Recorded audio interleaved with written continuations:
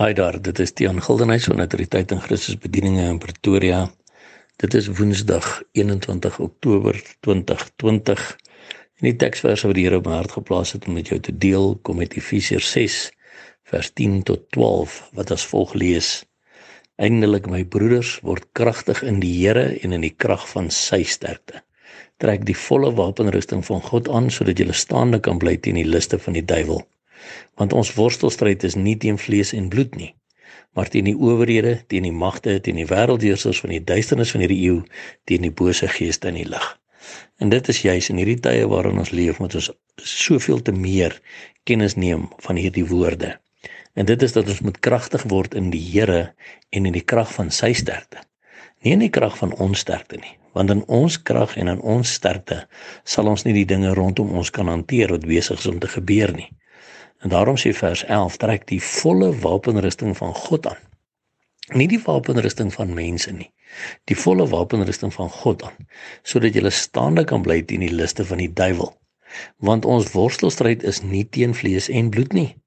En tog wil almal vandag, oral rondom ons, dit 'n stryd maak tussen vlees en bloed.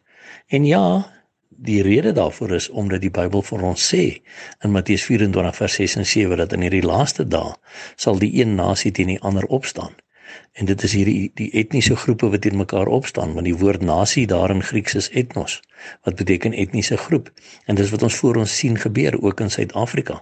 Maar die punt is, al sien ons dit voor ons oë gebeur, weet ons punt 1, dis vervulling van Bybelse profeseë, maar punt 2 moet ons ook nog steeds besef, al is dit vervulling van Bybelse profeseë, kanselleer dit steeds nie hierdie woorde uit van Efesiërs 6 vers 10 tot 12, wat sê ons worstelstryd is nie teen vlees en bloed nie. Al probeer ons wat sê en al probeer ons hoe redeneer en al probeer ons wat sê van die Bybel sê ons worstelstryd is nie teen vlees en bloed nie, maar teen die bose geeste in die lig. Die owerhede, die kragte en die magte, die wêreldheersers, dis verskillende afdelings van bose geeste wat deur Satan gebruik word om ons aan te val.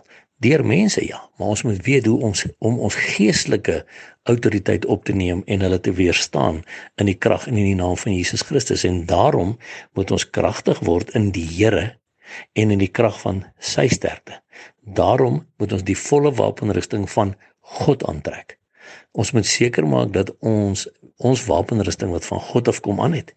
En te kan besef waar dit gaan, en jy kan nou verder self Efesiërs 6 hier van vers 13 tot 18 gaan lees om te sien presies wat is die volle wapenrusting van God. Maar ons moet werklik hierdie woorde ter harte neem. God se woord het nog nooit verander nie. Ek hoor so baie mense sê, maar daar word nou al vir soveel jare gebid en nog niks het in Suid-Afrika gebeur en vra ek nou maar waarvoor het julle gebid? Is dit net 'n gebed tussen wit en swart? Is dit 'n gebed vir die vleis wat daai vleis wil van ontslaa raak? Of bid ons in lyn met die woord van God? Gee ons erkenning vir die feit dat God sy kinders werklik beskerm, wat uitroep tot hom volgens Psalm 91, met hom in 'n intieme verhouding staan, wat sit in die skaduwee van die Almagtige.